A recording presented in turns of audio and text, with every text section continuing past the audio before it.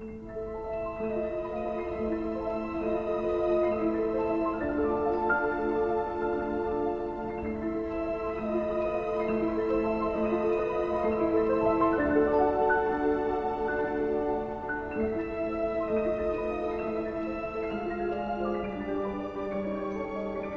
back to Let's Finally Watch It. I am Lauren Blair Donovan. And I am Clark Canez. And this is Lady Grimaldi, or Grimmy, or Grimm. And today we are watching When Harry Met Sally, which I have actually seen, but you have not. Yes, exactly. This is, it's one of those, I know a lot about it. I've been to Katz's Deli where the infamous orgasm scene is. Oh, is that what she's doing? I'll have what she's having. Oh shit! Oh, I didn't know that. that. No, I'm just kidding. No, I knew my that was God. an orgasm. That you're a good actor. That actually fooled me. I was like, oh no, he really could know that something infamous happened there. Like, I'll have what she's having, but then Well, no, when you go into Katz's Deli, though, they have like a sign on top of the ceiling, and it points like this is where this actually happened. Maybe we could put that in the socials or whatever. But that's cool. Yeah, and so I didn't know that. Yeah, so I went there one time. I was at DCM or whatever, the Del Close Marathon, which is improv comedy. Hi. Yeah, we went there, and yeah, so I saw where that was and everything, and everyone was like taking pictures. It was lost on you. It was totally lost on you. Yeah, exactly. Oh, well, okay. So what are your thoughts? Because we're recording everything before one or both of us, depending on what the movie is, has seen it. Like, what are your blind thoughts on the movie? What do you think you're in for? I guess let's start there. What do you think you're in for? So, okay. I haven't done like any research on it. So yes, exactly. Which is what we're supposed to be doing. I feel like it's a friendship relationship that lasts like a long, like decades or something, right? Or I don't know. I'm not going to confirm or deny until we watch. I'm going to have a good poker face. But a friendship or a relationship? A relationship that lasts like multiple years or something, and mayhem ensues. That's like all I really know about it. I know like other rom-coms from the period that I haven't seen, though. Sure. So I'm guessing that's what it is. I'm guessing it's funny. Yeah. I'll confirm that. It's pretty funny. Yeah. I love Billy Crystal and Meg Ryan. It's Meg Ryan, right? Yes, it is. Whew, I would have. Oh, you're a Star Wars nerd. Do you know who else is in it? Harrison Ford. No, but Carrie Fisher. Yeah, Carrie Fisher. You know that's what? actually how I know her. Funny. Yeah. I know her. Also from The Burbs, which is okay. It's a Tom Hanks scary movie, but I love Carrie Fisher. I love her. Yeah, I love her outside of Star Wars. Like she just has this no nonsense attitude. Oh, I love her so much. Oh, I'm so excited. Then I'm actually now that I know that, like, that kind of raises it a few levels for me, for sure. Definitely. See, that makes me so happy, though, because I know you're already excited to see the movie, but, like, she has a pretty good, like, her and another character, I forget the actor's name offhand, they are the next characters behind Meg Ryan and Billy Crystal. So, like, she has a pretty substantial role. It's not like a walk-on. Yeah. She's in it. Right. So. And yeah, I love all three of those actors. Rob Reiner. He directed it. Okay. I think. Love Rob Reiner. Yeah. He either directed or wrote it. I have to look up because I feel like Nora Ephron is involved too. I can't imagine she's not. Yeah, but he's a really big part too. So I need to look up. I need to do research, even though I've seen this film a million times, just to get my facts straight. I'm queen of like knowing the neighborhood we're in, but not knowing the streets, like when it comes to like trivia. So, but like, okay, so you're pretty excited to watch it. I'm like, very excited. This isn't a kicking and screaming. Oh no. Kind of thing. And you know what? Again, I'm a lot more open-minded than I used to be. Sure. But I know there's some movies on our list where I'm like, I'm not actively looking forward. Yeah, for sure. You know, like I will watch it and I will have an open mind, but I'm not like, oh, I can't wait to knock this off my list. But this doesn't sound like one of those. Oh, no. This definitely, I get what the hubbub is about it. There's a reason why it's a classic, and there's a reason why people still talk about it to this day. Like, that's... I think it's a good thesis of the movie, which I have a lot of trivia on, actually, and I cannot wait for you to watch it because I cannot share it until you know the movie. But the thesis of it is such a water cooler topic that I think people still debate today. This movie is probably close to 30 years old, I think, if not over, maybe. I think it came out in the late 80s, actually. Yeah, so I can't do math, but that's over 30 now, Jesus. But it's like, it's also... Yeah, like I think it's aged fine. Mm-hmm. I don't think it's too...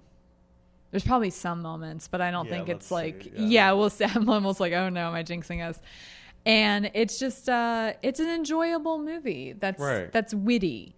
Mm-hmm. It's not just frothy, in my opinion. Sure. So I'm excited because I think you're right. It's like you've heard of it because of the I'll have what she's having. But I feel like there's even other things that are... just so in culture about this movie. Right. And there's even, I'm not going to give it away, but there's even like a little bit of it's not a plot telling device, but a little bit of a vignette within the movie that they keep recalling that is very parodied in other things. Oh, sure. Including with my puppet project. I have a whole sketch list that some I performed, some are good to go. So like this is like a cultural phenomenon of a movie, which is why out of all the rom-coms or teen dramas, which can kind of be one and the same, I was like, okay, this is the first one that you have not seen that should be on the list, because I think it's probably the most culturally significant. Right. I definitely, if it was on TV at one time, like I probably would have watched it, but just, it's the roll of the dice. I feel. Wait, when did you see it then? I think I saw it in high school. Okay. I think my friend Casey, who you met, who was out here earlier this year visiting, my lifelong friend, I think she's the one that suggested it to me. I don't fully remember watching it for the first time, but I feel like she was involved, and I really liked it, like from the jump. Yeah. It's definitely a staple. I would put it in one of my top 20 favorite movies. Oh. I don't know where exactly it would be, but it's something I've watched a lot over the years. It's pretty high. That's pretty high, yeah. So it's a very lovable movie. So okay, good. I'm glad. Okay. Maybe there's a few gender things we'll talk about now that I'm like cooking. Yeah, I could see. There's a little bit of the neurotic woman that I'm not really down with in the 2022 lens, if you will. But besides that, I would say it's aged probably pretty well. Okay. Yeah. I mean, we'll see.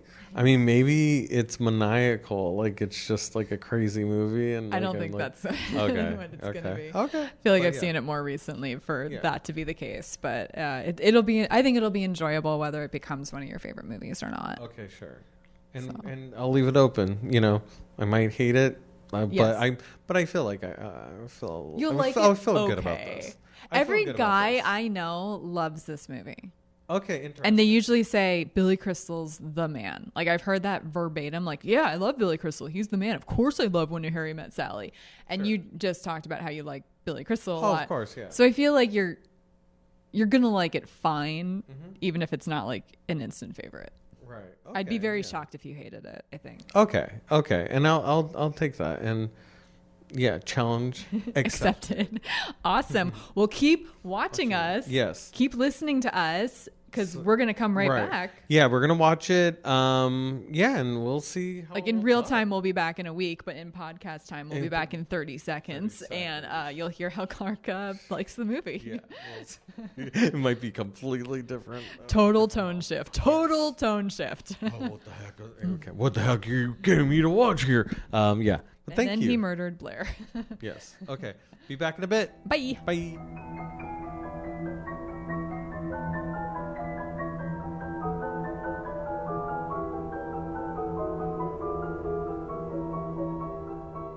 All right, and we are back having seen When Harry Met Sally. Yes, we did see it. I finally saw it. Yes, I have seen it a million times. I've already seen it, so I finally got to it personally. So I'm seeing it with fresh eyes, which...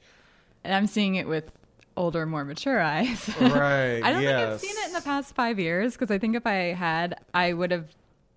I still like it. Mm-hmm. I have a few more complaints to lodge, though, having seen it again. I think we've done a really good job of not discussing the movies we've seen so far. It's been kind of killing us. It's hard. Because we hang out all the time, too. Yes. And we reference stuff. So this has been this is a challenge. I know, because like we watched. We watched When Harry Met Sally and Avatar together, which is coming up. Spoiler alert! Yeah, like, stay tuned. Yeah. But so yeah, I still like it, but we're gonna. I imagine our complaints are similar. What were your overall thoughts, though? So any Nora Ephron movie or written anything, it does not pass the Bechdel test at all. It's a rom-com. Like not even close. Yeah, exactly. And like I think that's always been my problem with romantic comedies. Not to say I don't like romantic comedies. Sure. But yeah, definitely that. And I'm not sure if that argument is necessarily relevant. Can men and women be friends? Exactly. That's the whole thesis of the... Yeah, that drives me nuts. I have to admit, even when I saw it as like a 17-year-old, I was like, I have so many friends that are guys that I would never date. And I'm never going to change my mind about it. And it is, we'll divide and conquer. But I agree, it's a little outdated. I think so too. I think also just it's very heteronormative as well. Oh, that's true I mean, too. just yes. wildly, which I get it. It's, it's definitely a very 80s movie and stuff. And but there wasn't any. I'm not going to say the movie. I'm going to say the movie was not homophobic at all. It just didn't broach any of those subjects. But it was kind exclusive to hetero Yes. men and women, and probably cis men and women at that. I don't even think that was on their radar. So which I'm obviously looking at it in a 2022 lens. So like, but I do find that argument is, it's just kind of like it reduces people's relationships to being either romantic or like I don't know. It's just really weird. Like I don't know. In my, me, like, we're friends. All your friends are women. Like, your birthday was all women. Yes. Except for your brother. Yes. And a girl that brought a guy that she may or may not be dating, but you kind of know him too. Yes. Yeah. Exactly. Everyone else was, Right. Yeah. And I kind of don't, no, I mean, not to say, like, I have plenty of male friends, but, like, I don't really, like, I'm not going to discount, I'm not going to be like, well, this is a woman. I think it's because I grew up with women's, but I mean, that's like my personal thing. But I think overall, like, that's my personal experience. But I think with this, there is a case to be made on the other side as well. I do understand that. Especially 30 years ago. Because I don't think men and women, maybe I'm wrong, but I don't think men and women had as many platonic friendships as they do now. Right, exactly. I think that's been more normalized, at least. Yes. Right, and I do think it's sort of not as much of an issue, but I do understand. I mean, I've had jealous girlfriends, so I also understand. Oh, I've been the recipient of jealous girlfriends. Like, my guy friends' girlfriends would hate me before they even met me. Right. Because, which I don't understand. I'm not a jealous person. I have other issues, but I'm not a jealous person, and you're kind of innocent till proven guilty, or if I have a reason to be like, hey, what's up with that? But, yeah, exactly. I don't know. Exactly. I mean, and so I feel like in those cases, I don't think it's either right or wrong. I think it really is a case-by-case basis. We'll get to it. I just wanted to get that. I mean, that was the main... I mean, it is the main thesis. It's the main thesis of it. I think it's an interesting thing, and I imagine... there's a reason why it's so popular still. You know? Like, I do hear about it. It is a definitive rom-com. Mm-hmm. It's a classic for a reason. Both of the main characters have some really good zingers. Yeah. And have some perspectives that change or they don't, but they have clearly defined point of views. And I think that's sometimes half the battle with any movie or television show. Mm-hmm. You know, like if you know who the characters are, it's going to be communicable. Sure. Whether you agree with their point of view or not, mm-hmm. you know? Yeah. It's a well done movie, but it is a little dated. Mm-hmm. Oh, it's a little dated, but shockingly not like horribly offensive. Like it's really not. There's just little offensive. Micro stuff here and there. It's like for instance, my number one note that I put at the top, which meant it was the first note, was that Billy Crystal is mansplaining everything to Meg Ryan. And he's not even a prick about it, but that's what a lot of men out there need to know about mansplaining. I think a lot of men think, well, if I don't actually actively look down on women and I think women are smart, therefore I cannot mansplain at all. But that's not the truth.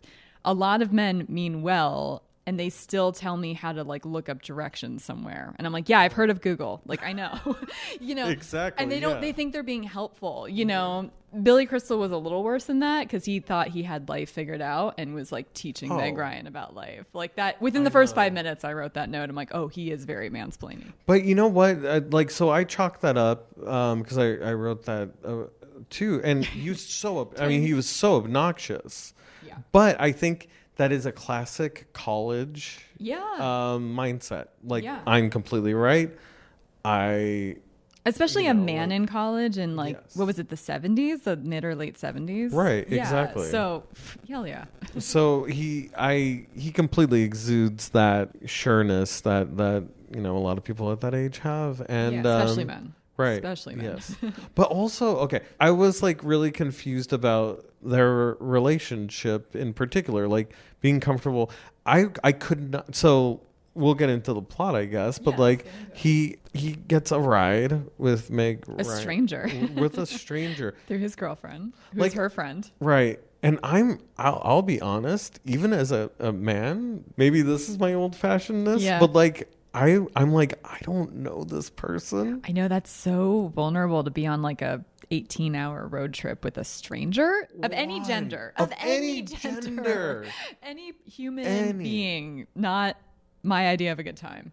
Like, I would have made a little bit of time to meet up. Hey, let's all, because, so like it's Harry's girlfriend that gets Sally to drive Harry to New York from Chicago. And she had no issue with it. She wasn't jealous. She wasn't. I mean, Meg Ryan's a snack. Like, she's beautiful. And peak Meg Ryan-ness, if you will. Yeah. And she's like, yeah, drive with my, which I guess is very evolved of her. Yes. And I'm not even making, because again, I'm not a jealous person. I wouldn't think that way. Right. But for the 80s, that feels kind of rare. Right. So I do appreciate the girlfriend being open-minded. So when I was marinating on it, I was thinking like this was a thing that Harry had with his, a debate that he had with his girlfriend. And I do think that there may have been some of that coloring that conversation that he had with Sally on the way there. And I really think that it's what a start to any friendship. Right. And it's no wonder it took them forever to be actual friends. Right. Because that's borderline traumatic. Oh, exactly. And I totally get like not talking to that person or like avoiding that person, which especially that age, hell, at any age, you also meet so many people that you might do defining things with, like anything in college, a road trip, whatever, people at your first job. You don't talk to them for 5 years after you see them last. Like, not everyone stays in your life. So, no, I'm not like that. I think when I was younger, I'm like, but they knew each other in the city. Why couldn't they be friends? And now as an adult, I'm like, I get it. There's so many people I meet that I never see again, whether I like them or not. Yeah. And it just happens. It's just the way the flow of time. I mean, obviously they had a contentious ride, so they bickered quite a bit and disagreed on almost everything. Right. And he talked down to her the whole time. Yeah, exactly. And you know what? This is New York in the 70s. Like, it was probably easy to find other, pretty cool people. Probably. Yeah. Better than New York now. It's all H&Ms everywhere. Exactly. I'm trying to imagine Billy Crystal or Meg Ryan going to like a punk club in the 70s. They weren't going to CBGBs. There's no way either of those were. But I think it would be so funny. And it's such a waste because it was the peak era that they could have been going. Right, Late 70s, early 80s. Come on. Yeah. Oh, I would have killed to. Me too. Literally killed. Literally murdered to go. Yes. Back exactly. I mean, like a random person, not somebody like super close, but especially if I got word that they were bad. Right. If they're a little bit, very Robin Hood kind of, you know? Exactly. Kill someone so I can go watch Sonic Youth debut at CBGB. Right. Absolutely. Like, I don't know why. I think I had a literal dream with Billy Crystal at a punk club or whatever. Oh, really? Yeah. I mean, because I think it was because I was thinking about like John Belushi was such a big punk fan. I'm not a big John Belushi fan, but like and Saturday Night Live, he would have like punk bands come on and stuff like that. So I thought maybe like, that would have been a weird random thing about him. But if you have like a bad situation with somebody and 5 years later it's probably a story that you tell people, and it gets worse and worse. So sure. So like, I don't know if you have any of the, like, you know, you just start adding, you start tell it in the most things. simplest way. They almost lose their humanity. Like when it first happens, like he seemed nice enough, but he told me that I've never had good sex, because that's literally what he argued with her about. Right, and then as time went on, when they saw each other again at the airport, when she's with her boyfriend Joe, who he happens to know, she does have a pretty pronounced reaction 5 years later where she's like, that was the most miserable ride. Thank God he didn't recognize me. Right. You know, it was pretty like nuts and bolts. This is what happened versus like, this is nuts and bolts, but maybe he's not so bad. Yeah. As time goes on, people become cartoon villains. Right. Yeah. And I do think that that's kind of what happened with their relationship. But I do think that it is really interesting that, you know, we're seeing like different points in their lives intersecting. And I do think it is kind of interesting to see people giving people a second chance, understanding that, you know, when you were a different I mean, because I do think that people are always constantly changing, or should. And I'm not saying everybody does, but like, and I do think that they are examples of people who have changed. That was literally my second note. I said, I like that both change their point of views, because that's life. They both become more flexible about if men and women can be friends. Like that was something he kind of caved on after he got divorced. And then she changed her mind about which man she would end up with in Casablanca, which I still haven't seen. That should be on our list if it's not. So I only halfway understand this reference, but again, Casablanca is kind of pretty in culture, so I kind of get it. But you know, she changed her mind. She was like, I never said that. I wouldn't say that. But she 11 years later did feel differently about who she. So I mean, like, I like that they weren't stagnant caricatures throughout the entire movie. Right, because there are plenty of things where I have to double back on. And, you know, sure, that's life. Yeah, and stuff. So I do think that obviously, you know, in a storytelling thing, like it has to like progress like that. And yeah, so I think that that's a good message. I like that. Yeah, because flexibility is good. It's good to have boundaries. It's good to know what you stand for, but it's also good to know that people change and you will too, and you have to adjust accordingly or pivot accordingly. So I think that's a huge life lesson for sure. Yeah. And Carrie Fisher. I just love Carrie Fisher. I'm sorry. She's the only I mean, it's the married men's fault for cheating, so I don't want to like woman bash, but she's the only other woman that, like, in any piece of media that I am like, you're just so adorable. Oh my God. You poor sweet thing. Because like the way she approached the character, like she's not salacious. She's not over the top sexy vixen trying to steal people's husbands. Like she's just a girl, just a woman.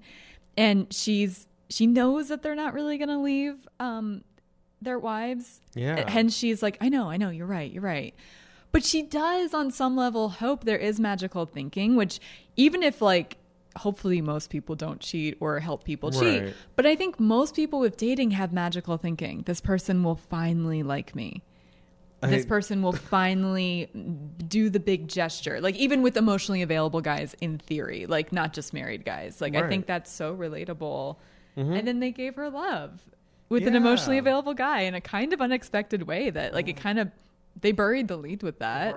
It wasn't like, oh, they're going to clearly end up together, her and Billy Crystal's friend. Oh, exactly. I was surprised by that because he seemed like a dolt. He seemed kind of like a dope, but then he revealed that, oh, I'm a writer. And I was like, oh, I don't know. Maybe I missed it before that, but that he was a writer, I guess. I don't know. I might have missed that part. Either which way, though, you just tapped into something kind of interesting, though, that I didn't really think about, because so many rom-coms have the trope of the main characters are capital it, and then their friends are kind of losers.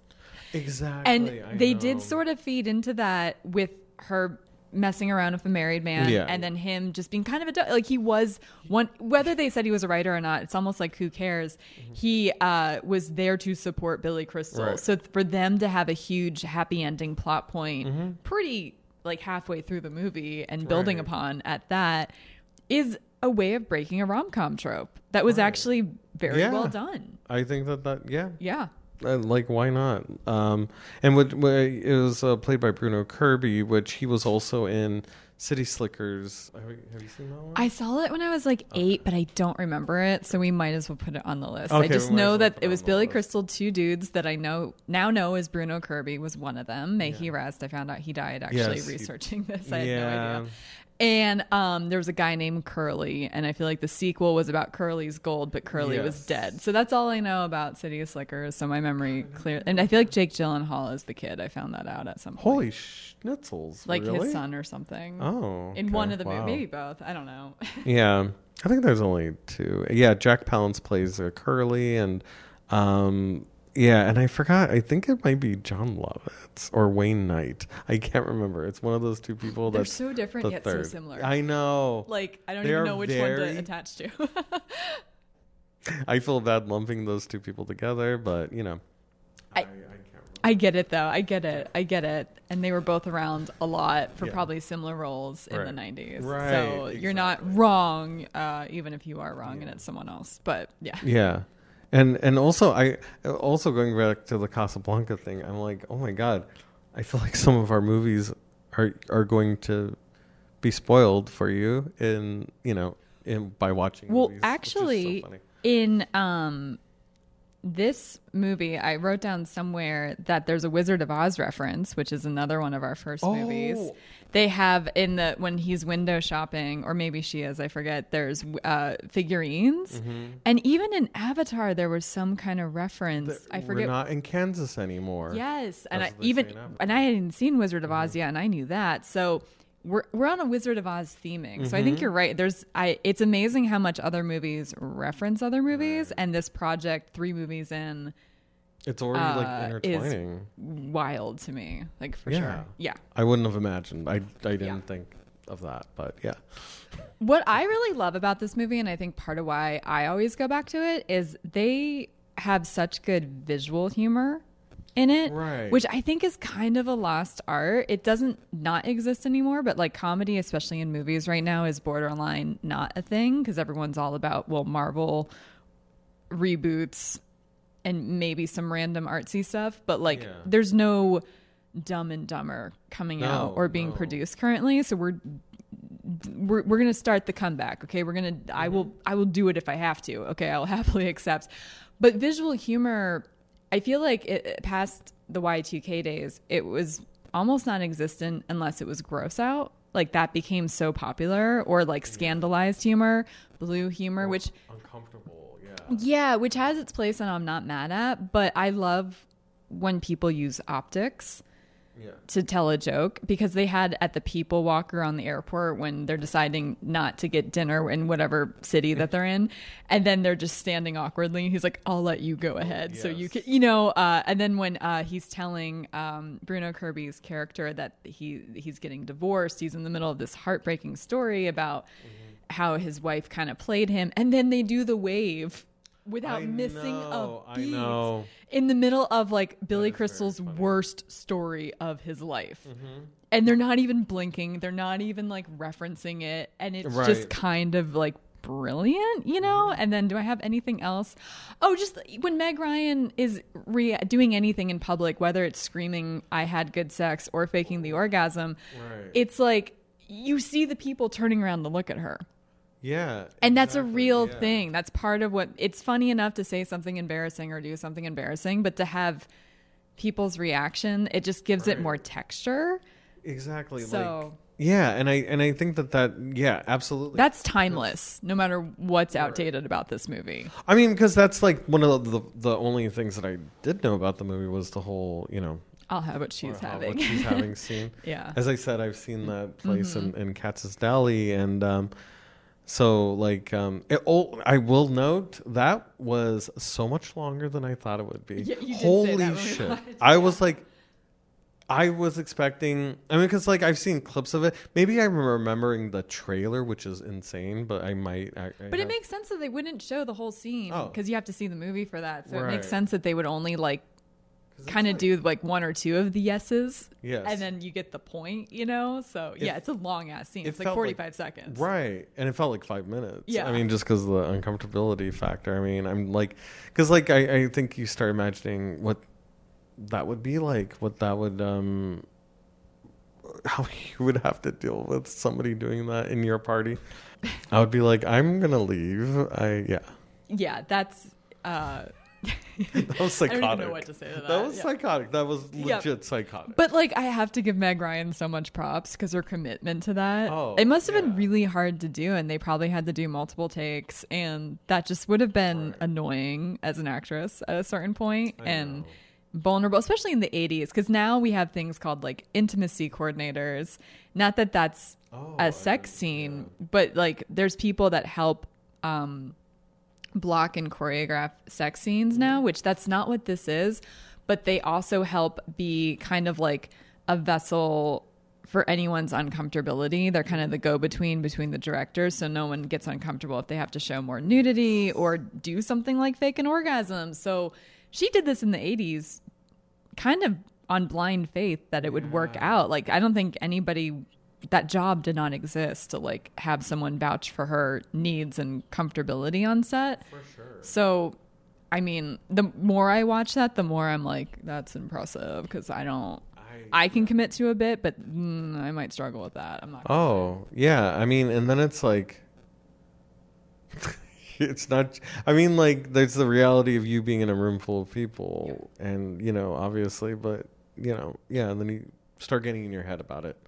And Rob Reiner's mom is the one that said, I'll have what she's having. Oh my God. So it's like a family affair that you're having a fake orgasm in front of the director's mom. Like, there's just layers to it that I think is hilarious. And I think psychotic for a reason. So go yeah. Meg. It does show, Meg Ryan's character is not going to back down from a fight. And I ultimately think that is the thing that ends up solidifying their relationship, because it is like, she's opinionated and like, yes. Yeah. And I think that's part of the attraction. I think I would know. I don't know if I wrote it down, but when I was watching, I was like, oh, this is actually a pretty fleshed out female character for its time. Oh, absolutely. We'll go into her neuroses and how Billy Crystal treated that in a second. All right. But at the end of the day, she had a clear point of view. She even said with the whole Joe breakup that she felt fine about it. They wanted the same things in the beginning. Like, she was a 25-year-old or 26-year-old when they got together, and she in the 80s was not dying to get married. They were working on their careers. Right. She has opinions on like art and culture and movies, and she has boundaries. Right. That's amazing for that time. Exactly. And this is, I also think that it was probably timely for that, because this is the rise. We have to remember, this is the rise of the yuppie era. This is the yuppie. Yeah. Like, this is the Reagan years. Yes, exactly. These are when young urban professionals are making their way into the cities. And it's weird because like I was like I couldn't remember the word yuppie. I hadn't used it in so long. Well, yeah, it's kind of a dated word. It's a dated word. What do people I use haven't heard that in a while. I guess young people are rarely professional now because economic outlooks. But I do feel like it's a good time capsule in that way. And and I'm not mad at that. I'm not mad at that. That characterization. And they showed that she was sexual too, because too often there's a Madonna or a whore complex with old school females. And she, again, had her boundaries, and she wasn't sleeping around with everyone, which is valid. It's neutral. Like, exactly. If that's who she is, that's who she is. But then with that orgasm scene, that was intense. That was loud. Yeah. That's what people would call a screamer. So to have this uptight, quote unquote, archetype in some ways, oh no, she's fun. She can let her hair down. So like pretty well rounded. Yeah, exactly. And this was a character also, it was almost like it was written, like the character was written by a man, but I guess not. I think I think Nora Ephron. I know. And I think she put parts of herself in that too. I read Yeah. I forget, but she melded a few things with her from experiences and stuff like that. Right. I think it was great that she had the wherewithal to do that. I mean, of course, I think the ending kind of betrays it a little. I have trivia on that. Okay. This is what I've been saving. Oh my actually. God. I've Oh been my God. teasing I'm this ready. for like 2 Okay. weeks now. Initially, they were not going to get together. Oh, okay. But Rob Reiner, the director, fell in love with his now wife while filming the movie. And it softened his heart. And I mean, I know Nora Ephron wrote it, so I don't know how they let it evolve, if you will, like in real time. Like, I don't know what that looked like, but allegedly they were not supposed to get together. Wow. But Rob Reiner started seeing the world in rose-colored love glasses and like Lolita-style heart glasses and wanted them to get together, and that's why they ended up together. Oh my goodness. Yep. That is interesting. Like life imitating or art imitating life, I guess. Right. Yeah. I get it, but like I also think that's kind of selfish. So I get the sentiment. Yes. It is sweet. It's cute. And some friends do fall in love, but I'm trying to think though, if I have ever been to someone's wedding or even witnessed a really passionate breakup of any two friends that got together. I understand meeting each other through friends and being acquaintances first, but I'm a big believer that there's an energy there or there isn't. Right. I have, like you, I've been around men my whole life. I've always had good guy friends. Guys are not a mystery to me. Like, everywhere I live, I end up with a very small handful of close girlfriends and then a handful of close guy friends, and then almost everyone else in my life is guys. Sure. So for me, of course, men and women can be friends. I don't have crushes on my friends. It's not Ross and Rachel. That would be torturous. Right, exactly, like that would be, and then to keep it on the friends reference, I could never just sleep with one of my friends like Monica and Chandler and then realize they're who I'm looking for this whole time. Sure. Yeah. Like the friend zone to me is real, not in the sense of like I delegate you in the friend zone, but more like if that energy didn't happen, even if I liked you at first, it moved away. Like I got over it because that's how we became friends. Right. Or I never liked you to begin with, and whatever was going on your side of the street was going on in your side. But we figured it out. We are not going to go back. Like you don't create a chemistry out of nowhere. Right. Yeah. Like for me, I don't know. Oh, I'm a little different, but like I'm sure. But I also don't date because of that. I'm wary of getting into relationships with anyone. So like even if I do have a crush, that's usually a sign that that person is going to potentially break furniture during a fight. Based on what you've told me about your past exes, I do believe you. Yes, yeah. So I'm not good at picking them, and my gut feelings are usually bad. So I usually, I mean, that's why I kind of like try to get to know people. Not to say like I haven't had an instant spark with people. When I meet someone, especially like in a weird situation or whatever, like traveling across the country with someone. Yeah. Like I don't initially go to the romantic part. Like that's a definition of demisexual. Right. Like I just kind of like, but I mean I know that's like a real weird one. I don't think it's that weird. I think it's more in the mainstream now. Yeah. I'm glad. Yeah. And I didn't know that that's what I was until recently. Vocabulary is important. It's really important. Yeah. But I think if you're not demisexual, so that's correct. I should rephrase that because some people 100% need, I'm not demisexual, but at the same token, if someone's mean or if someone opens up their mouth and is stupid, attraction over. Oh, for sure. So like I'm not someone that can just be superficial about my romantic life entirely. So I'm like kind of somewhere in between, I think, whatever the baseline most people experience sexuality and demisexual, because there's just, I don't know. I don't like everyone, but I'm not demisexual either. You're right, though. I think for most people, I don't know people who were friends for actually, you know what? The ones I know that were friends first got divorced. That's okay. Yeah, I have two examples of hetero couples that were friends for a year, give or take, dated for a year, lived together for a year, were engaged for a year. And then after they got married, one couple separated 6 weeks after they got married, and the other 6 months after. Oh, that's so interesting. I think if you do things right, textbook, really do your due diligence, know people in different situations, you could still get divorced. Like, I don't think there's any perfect anything. And I think sometimes when people have whirlwind romances, maybe it's because their instincts are telling them something that will factually catch up with them. I don't know. I think that also, I also think that might be, I'm not going to diagnose anyone here, but I do think that during their friendship or whatever, or even their courtship, a lot of the particulars don't come out until you, I think, frankly, live with someone. And in both cases, I'm not going to sell out my friends, but in both cases, boy, were one of the partners in each situation hiding something that came out after they got married. Right. Yeah. And that's, yeah.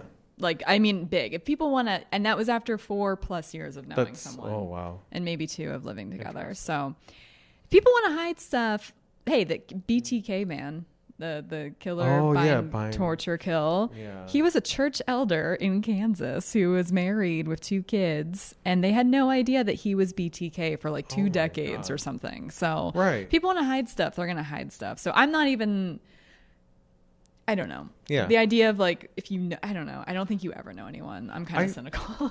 Oh, no. I agree with you. And that's why I'm even saying like, it's a case by case basis, like even the whole thesis of this movie. But I think relationships in general, like I think it really is, because I've met plenty of people where sparks flew, you know, who's to say? I just know I would never be a Chandler or a Monica or a Harry or a Sally. The only times I've attempted to date my friends was because I was in a very bad headspace and they kept asking me out. Right, yeah. And then I would say yes, and 12 hours later I would take it back, and then their friendship would end. Right. So, you know what I mean? I know. That is the... Yeah. Because it turns out they were, in one case in particular, this guy, I think, was obsessed with me for 11 years. It was actually the When Harry Met Sally timeline, and... he was creepy. He was like, I've been shaking on the plane to visit you every time I visit you, and I can't get you out of my mind. Yeah. And I'm like, shoot, what do I say? Yeah, I know. And then that kind of ruins a friendship. That's the other part of that, you know, which is a tough and thing. Oh boy, is there more to that story, but we'll save that for another time. Yeah.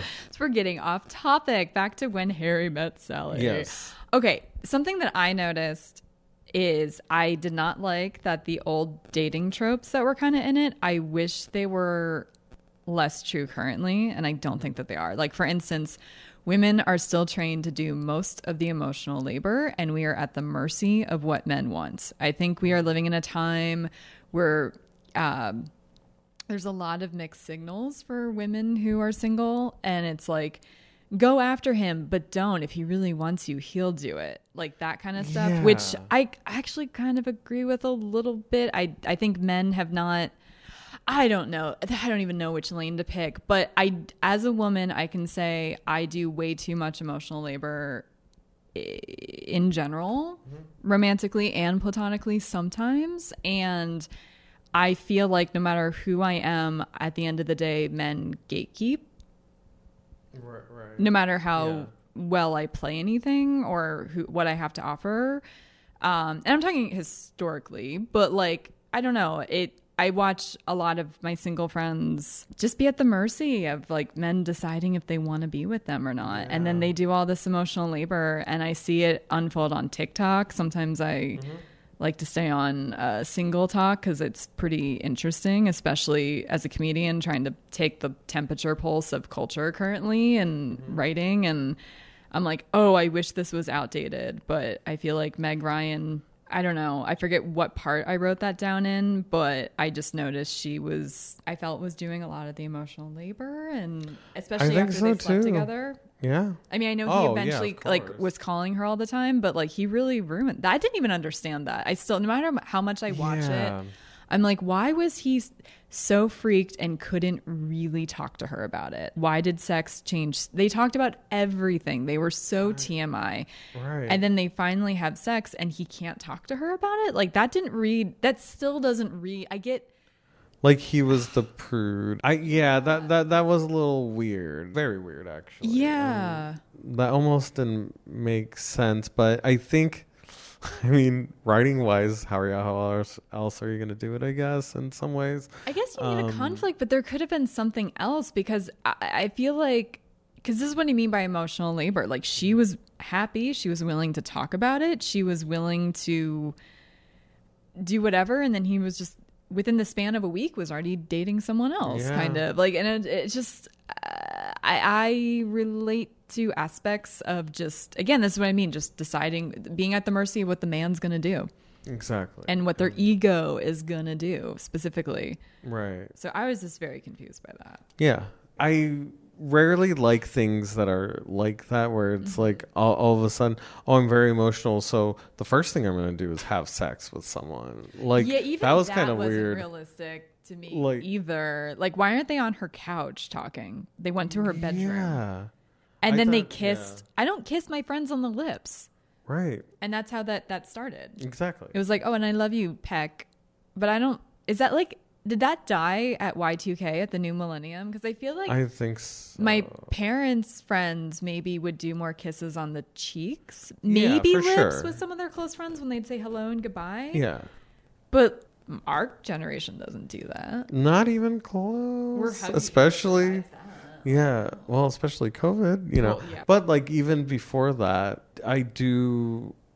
No, it just wouldn't happen like that. But you know what? I think it probably was more strange for Harry in a way, because like, and this will be the guy's side of that, I guess. Growing up as a man, you're not supposed to display, especially his generation in that movie. That's fair. Exactly. So I really think that he probably didn't want to do that, but he was like, whoa, so much is driven by like the world that we're living in and stuff like that. And I think at this time, as as progressive as it was in the 80s, in certain ways, but I think there is those definitive male archetype roles, being like a byproduct of his time, right? Yeah, I didn't think about that. That's a good point. But I guess what I'm having trouble with, at least in an idealistic sense, right? Like, because I hear the reality of it and I agree with it, but too many women bank everything on mixed signals, and it's like, oh, we slept together and he got cold, but look, when Harry and Sally got married eventually, so like he'll eventually come around, because we use media to like represent our own lives, but if it's not fair representation, like I don't think most men that would sleep with their best friend and get cold about it, I don't think they'd actually be married to them in 6 months.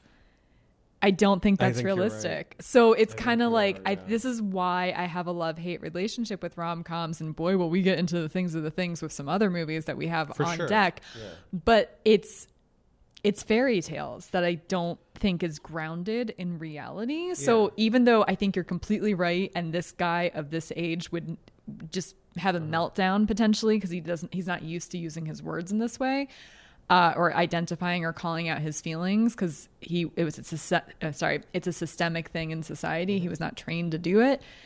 I still think it's dangerous. Oh, it's not great, and that's why that situation was the most uncomfy part. Yeah, on the whole thing.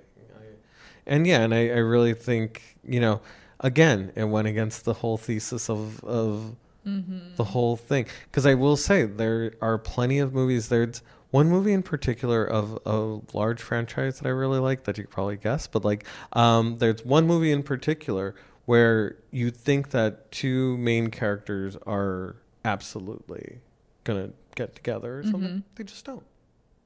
They're just doing their jobs. They're I cannot guess what franchise this Oh, okay. I have no idea.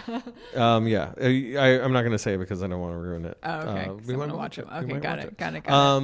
But I do.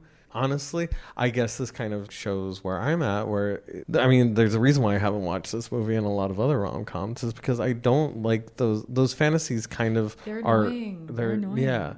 I mean, I'll even say, and no shade against them, but like my parents' relationship, they started dating in high school, and like it was like this mad, and they've stayed together ever since. I'm almost like a perfectionist as far as like relations go, and I do feel like there's a lot of people like when they see these rom-coms, same thing. It's like for bad behavior. No, seriously, and it's hard to. I remember. Oh God, this was a while ago. I went through a really brutal breakup. I dated this guy. I think it was for 5 months, maybe 6 or 7, but I started dating. It was the one time in my life that I started dating someone really quickly after another relationship ended. Usually I stay single for a little while, but I was in this 2-year relationship and we ran that into the ground. So it was a big life adjustment, but it wasn't a big heartbreak when it ended. And then I dated this other guy and we were super compatible, and long story short, it blew up. And I remember I was just heartbroken. And I'd been through so much over that past year that I was just like frayed kind of. And I was watching a rom-com and I don't remember what it was anymore, but I remember I wanted to throw my TV out the window because I'm like, that's not life. They do not come back. They do not admit when they're wrong. They do not, that life just doesn't send you a magical, if they do send you a magical new partner after a breakup, which kind of did happen to me, it's a lie. He's going to be gone in 6 months. Like it's just, rom-coms are not great sometimes. Yeah. But honestly, my favorite movie is a rom-com. Which one? Beginners. Oh, you keep talking about it, but I haven't seen it. Yeah. It's a rom-com, but it's a very realistic rom-com. Love it. And like where it's like, oh, sometimes you can't even put your finger on what went wrong and stuff like that. So, it's like some things just don't work and some things last forever. So you can't really even. Sorry, this became date talk, I guess. But I think it's kind of what the movies do, though. They make you think about your real life experiences. And I'm definitely a little private about like current stuff, but I have no problem talking about historic stuff because I have perspective on it. So I can be like, yep. Exactly. Some other notes I just like drive by things that I thought were kind of funny were like, I've never been to a sophisticated party like the New Year's parties that they kept going to. Oh, like, right. Did that also die at the turn of the century? Like fancy, everyone's in like cocktail, if not like prom attire, dancing, like adults dancing at a party at someone's crazy Tribeca loft or wherever the hell they are. Right. Like I'm like, I've never. It's a yuppie thing. I think that's like the end. So it doesn't exist anymore. I think of it. I've been to like work parties like that, but like never. Do they dance though like that? No, they don't really dance, I guess. I thought so much of adulthood would be dinner parties and dancing parties, or just dancing in general, and not at douchebag clubs where people grind, but like places to actually waltz maybe, or just slow dance. I don't know. And like a lot of 80s and 90s movies made that seem like that would be the case, and I don't think that exists. No, I don't think it exists either. Did it exist in the 80s? I think for certain circles, like different tiers of society, probably it still does exist. My parents threw a lot of parties, but it was people drinking and talking. I don't remember them ever dancing. I think it still happens, but I don't think anyone who's cool does them. Like I don't think that they're that cool. I have dinner party. I mean not recently, but like dinner parties and stuff. But nothing super formal. Cause like why? Like why am cause I feel like I will admit I do like a good themed party and I do like people to dress on point, but I don't like putting that emotion or putting that labor on people. Yeah, like, hey, that's a good point. Guess what? You have to dress up real nice, fit into that suit or whatever. I think just regular backyard parties are just the way to go. I've become more that way. I used to be very into theme parties, but I mean, I'm in comedy now, so I'm always in costume, especially when I'm doing sketch comedy or character-based comedy or you're acting somewhere. So I like wearing my civilian clothes as much as possible. And Halloween, I guess Halloween parties are still, Well, whatever. I think that there's, I think that it doesn't seem fun. I would not want to go. I like if somebody. I would want to go if I had like a romantic partner, but it sounds miserable if you're single. Yeah. Like, you know, and that's the thing too, because at the first New Year's party, Harry and Sally, I want to call them When Harry Met Sally, but Harry and Sally, they're dancing. They're like, and they're slow dancing cheek to cheek, and they're holding hands walking outside. And again, I don't do that with my friends for good reason. So I think maybe this is kind of like, I don't, maybe at that time it didn't even exist either, because I think this is kind of just a prom. Like it's, I mean, it's, you have to have the dance to have catalyst, have the cheek to cheek moment, have the Fred and Ginger moment. Exactly. Yeah. And I just in general don't think it's that common. Maybe in New York, I don't know. I know people from New York, but like I do too. I grew up going to New York all the time too. I had family there, and I had friends that lived there when I was a young adult, and it just wasn't like that. Not that I saw, not that I'm a New Yorker, but I felt like I had a good front row seat a lot of the time. And maybe we should bring it back. Sounds like a lot of pressure, and sounds like it's gonna be really miserable for a lot of people. So I'm gonna decline. Yeah, I'm fine. I would rather a theme party. Yeah, dress as your favorite David Bowie or whatever. Done. Yeah, exactly. But yeah, any other notes? Let's see. Did they have two lines in the bedroom? The infamous scene where they're both on, Bruno Kirby and Carrie Fisher are on the phone with Meg and Billy Crystal. I know that people could have two lines in a house, two landlines, but they had two. They were talking on landline. They both had a telephone on their bedstand. Mm-hmm. Right. And it was a different line, hence they could get through. So it's like, did Carrie Fisher and Bruno Kirby have two lines put into the bedroom so they could both talk in the bedroom? Like, think about that.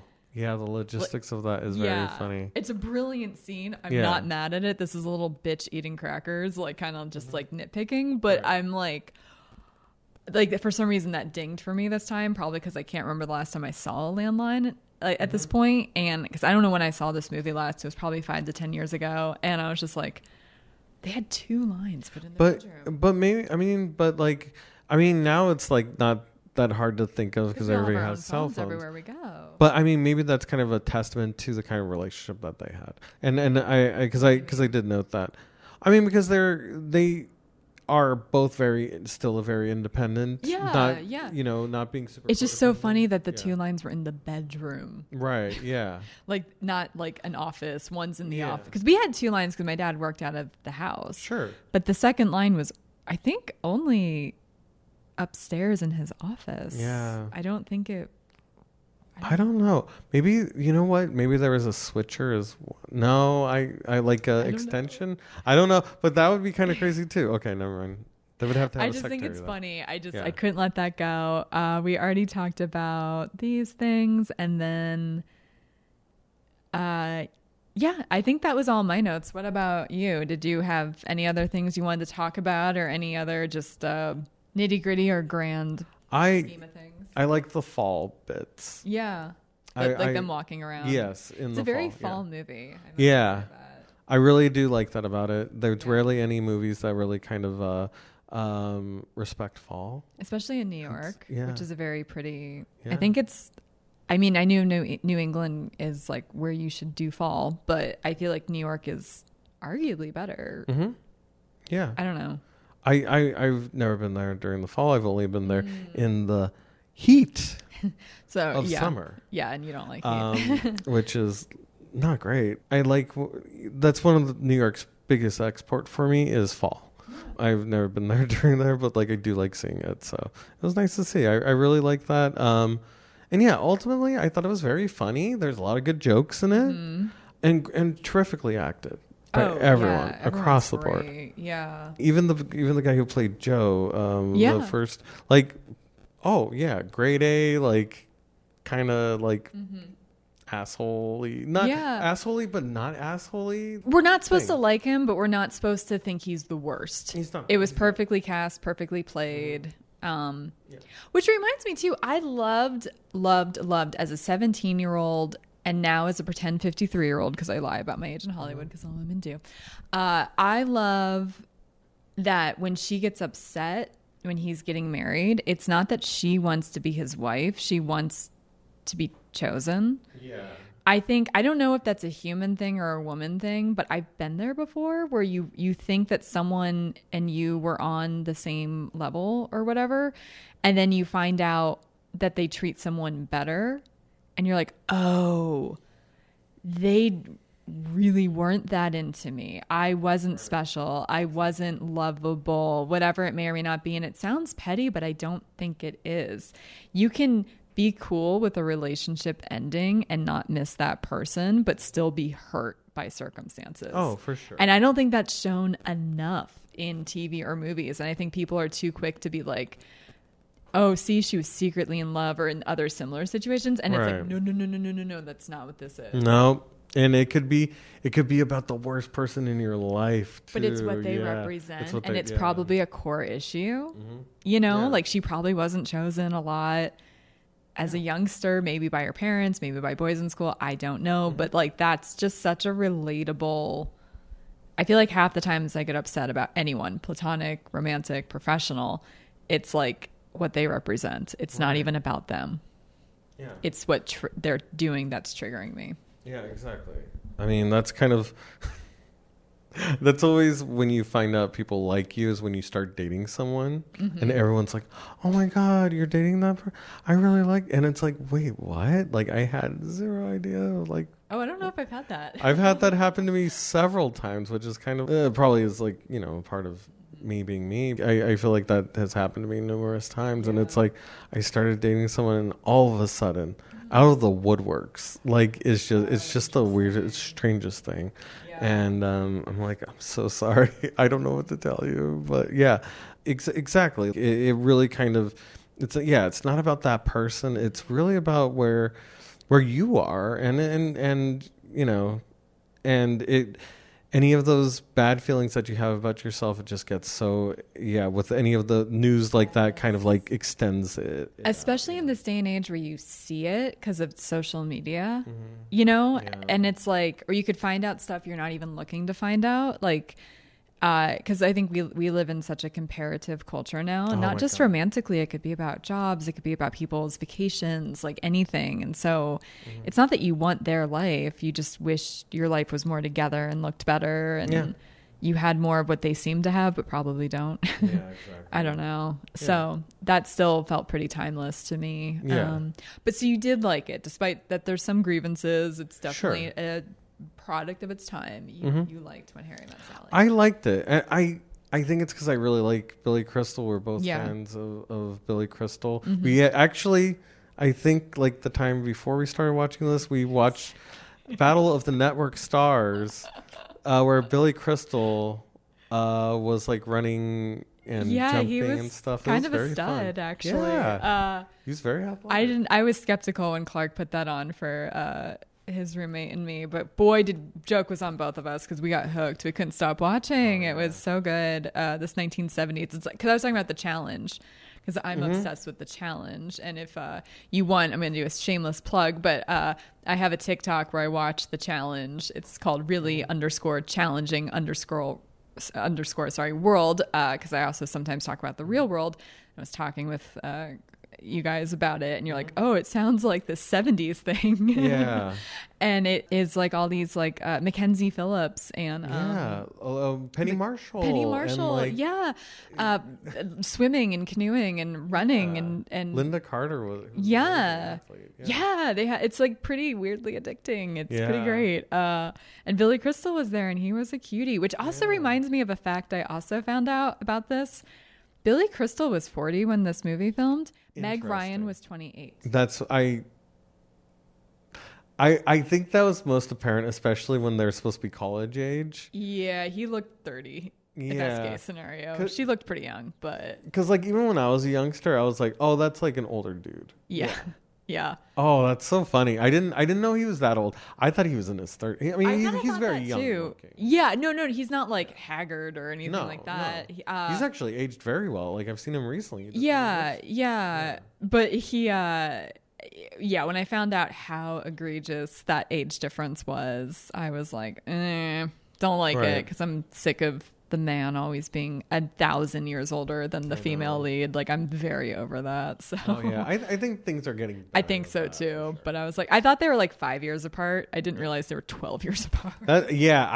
I personally thought it would have been like, because I thought he was maybe in his like mid to early 30s. That's what I thought too. And she was either late 20s or very early 30s. Yeah. Because you can't totally tell because they make them look young and then they age them up. But also, what's interesting about that too is like I haven't seen Meg Ryan in a long time, so like I think I have nothing to compare it to now and stuff. Right, right. So yeah, weird. But yeah, I liked it. I mean, what did you think about seeing it the second time? I think I probably said everything. Like a couple things sort of stood out to me in a 2022 lens. You know, like the stuff we've already covered. Like just we haven't talked about how neurotic she is and how he acts like that's a character fault. That drove me crazy because I hate it. And I've actually watched a lot of media in recent years. There's this really great YouTube channel called The Take where they break down certain character archetypes or other cliches in movies or TV and what they represent. And they've talked about this character before. And it's like, what's wrong with a woman knowing what she wants? Right. There's nothing wrong with it. The fact that it's like you have to either be the cool girl, the fun girl, the go with the flow girl, or you're a neurotic shrew and it's no wonder people don't like you. Right. That's annoying. Because she's not high maintenance. She just wants her... It's literally just the food. Right. That she's weird about. Yeah, like, that's what I was going to say. She's not like, oh, buy me Gucci. That's high maintenance to me. Yeah, high maintenance is... Not, I want ketchup on the side. Having to... And I think she's very agreeable. I think, she doesn't... I mean, she'll make scenes, but I think that's definitely the charm too. Yeah. So yeah, I don't think of that as being high maintenance. I thought that was kind of... It just feels gaslighty because like you hear stuff like men love confident women who know what they want, but then you have Billy Crystal being like, you're the worst kind of woman. You're high maintenance who thinks you're low maintenance. And it's but she was assertive enough to know who she didn't think she had a problem because she really kind of didn't. Mm-hmm. Like you said, she was a pretty agreeable, nice, smart, more human. Agreeable than him. I mean, yeah. So many ways. So that like, especially the older I get and the more I have learned to just feel okay about being stuck in my ways with certain things. Like obviously you want to be flexible and you want to grow, but I can be a little like Sally at restaurants. I'm not a picky eater, but I'm a selective eater. I don't like to eat things the way I don't like to eat them. And I'm a big fan of on the side because I like to dip or not have things get soggy. And I don't want to be made fun of for that or think that that's a character fault line when I'm perfectly lovely in other ways. Like, let me have the way I want it. Like, that's fine. As long as you're not rude. Yes. I will say, like, the way that she was saying it was very it was overly complicated. Yeah. And, like, I do feel like the way she was talking to the way... Personally... That's fair. Yeah. That's fair. Personally, that's the part that I found disagreeable. Especially when they were on the road trip. I think that was the worst one because she was like, I will have this, but if that's not there, substitute this. And if that's there, then on the side. But if not that, then substitute. Like that would have been just hard to follow. Yeah. That's not self-aware and that's not a good thing. So I agree with you. Also order something out. Like for me, I'm just get chicken fingers and fries. It's easy. I'm allergic to everything, but I know what to get to where I don't have to be like, hey, could you take out the star anise and then like, well, yeah. And I appreciate that about you because I know other people that are allergic to things and they get, and I understand you have to be assertive, but they get snooty about it. Like they talk down to waiters about it. And I'm like, ooh, I'm embarrassed. Yeah, I don't want to. If I get this, I'm sending it back. Oh, that's one of my biggest turnoffs is anybody being rude to wait staff. So like, agreed. Yeah. But like in terms of the principle of her being high maintenance, didn't love how that was fleshed out. Did not love that. Especially since he's such a grump and that only gets called out once, I think. Yeah. And they're all going to dinner parties. Everybody's high maintenance then in that case. Yeah. The people putting on that, they're going to the Met. They're going to they have a bougie New York lifestyle. Yeah, exactly. He's not Joe Schmo. Yeah. Right. So I think I think I've never liked that term high maintenance or low maintenance, and it's very limited. Nobody's a car. Yes. I mean, unless you're a car, you know. I used to be a car. I never told you. Okay. I was a pickup truck, but no. Wow, a pickup truck. I know it's a little bit of a curveball, bit of a curveball, but no one ever sees it coming. Yeah, I would have thought, probably like a. Oh like boy, here we go. I was gonna say, like a white van or something. No, a van so I can kidnap children. Exactly, yeah, because that got creepy fast. That was I'm my so fault. sorry. Yeah, that was my fault. I was like, I'll take that candy. Let's go. Okay, yeah. Low hanging fruit. Let's go. Let's make me creepy. But yeah, that was. I think that was my only. Yeah. Thing that we didn't talk about. Everything else we talked about. Yeah, and I like the soundtrack. Harry Connick Jr. did the soundtrack. It's so classy. It's very timeless. Yeah. Because if they used like 80s synthesizers, it would not have had the same effect. That's what I was going to say. Like, I think that they solos and pop songs. Right. I think that kind of made it a little bit more timeless, which it's weird because it is very timely, but like it's why we're still talking about it 30 years later. A lot of the aesthetics they chose are timeless. Yeah, which I thought was nice.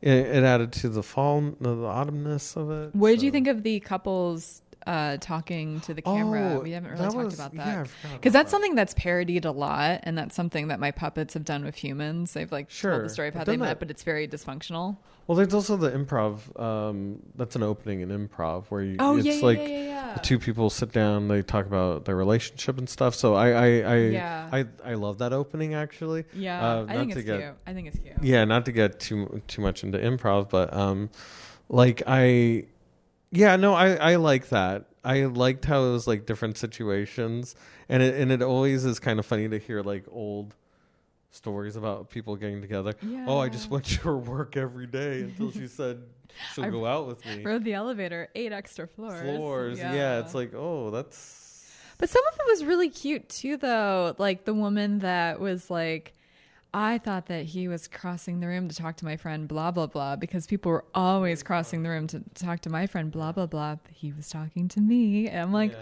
oh, that's goals for everyone. I think most people can relate to that. That's sweet. Sure. I don't know. It shows it just takes one. Mm-hmm. Just takes one. Yeah. I don't know. Yeah. But I thought that was cute. But I mean, but then also that kind of like, I feel like if that was a choice before, they already knew what the ending was going to be. I think having that at the end, like that was a good bookend, Maybe. I do feel like they did change route mid filming. That's the urban legend with it though. It's I don't know. Now I'm curious about what they would have done because it was pretty seamless how they fit Harry and Sally into it. I don't know. I wonder if they would have had a different outro. Yeah. Exit interview, if you will. Yeah. I don't know. Or they would have showed who they would have ended up with. Or right. Yeah. I don't know. Interesting. I mean, like, but I do like it. I also can't. I mean, obviously, it wasn't. I guess maybe shot, but like, I wonder. I really do wonder what the original draft was. Maybe I'll look it up later. What did you think was going to happen before we wrap up? Like, did you think that they were going to end up together? Or I thought they were all going to die. No, I'm just kidding. I was like, you're joking, but I'm going to let you have it. But no, that's the way most of the movies I watch end. So that's how life ends. Yeah, it's true. No, I thought that they were going to end up together. Yeah. And I do think people would have gone. I do confidently think that people would have been in revolt if they didn't get together. Because I'm thinking about that movie. Okay, it's a Star Wars movie, but like where some characters, like two characters, didn't get together, and they're like, "Oh my god." Well, we're not trained, especially in the 80s, to not have happy endings or like seamless endings, if you will. So I think you're right, but I wonder how much this would be in culture if they didn't get together. But I was going to mention another movie, but that's going to mess something up. Yeah. Okay. But yeah.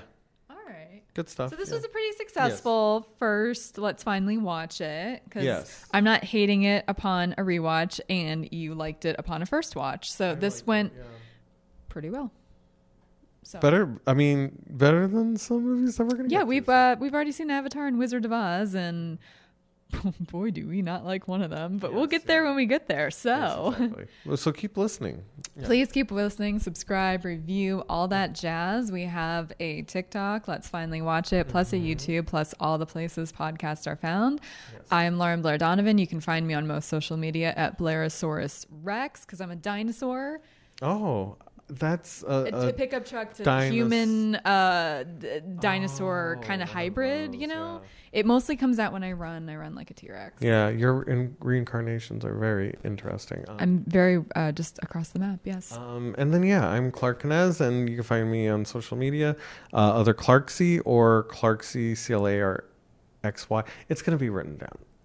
Who has ever typed anything in? We're gonna have something that you can Clark Kinez, Lauren Blair Donovan. We got unusual names. It is what it is. Yes. But anyways, thank you guys for listening and watching. We'll talk to you next time when we're watching another movie again. Yeah. Bye. Bye.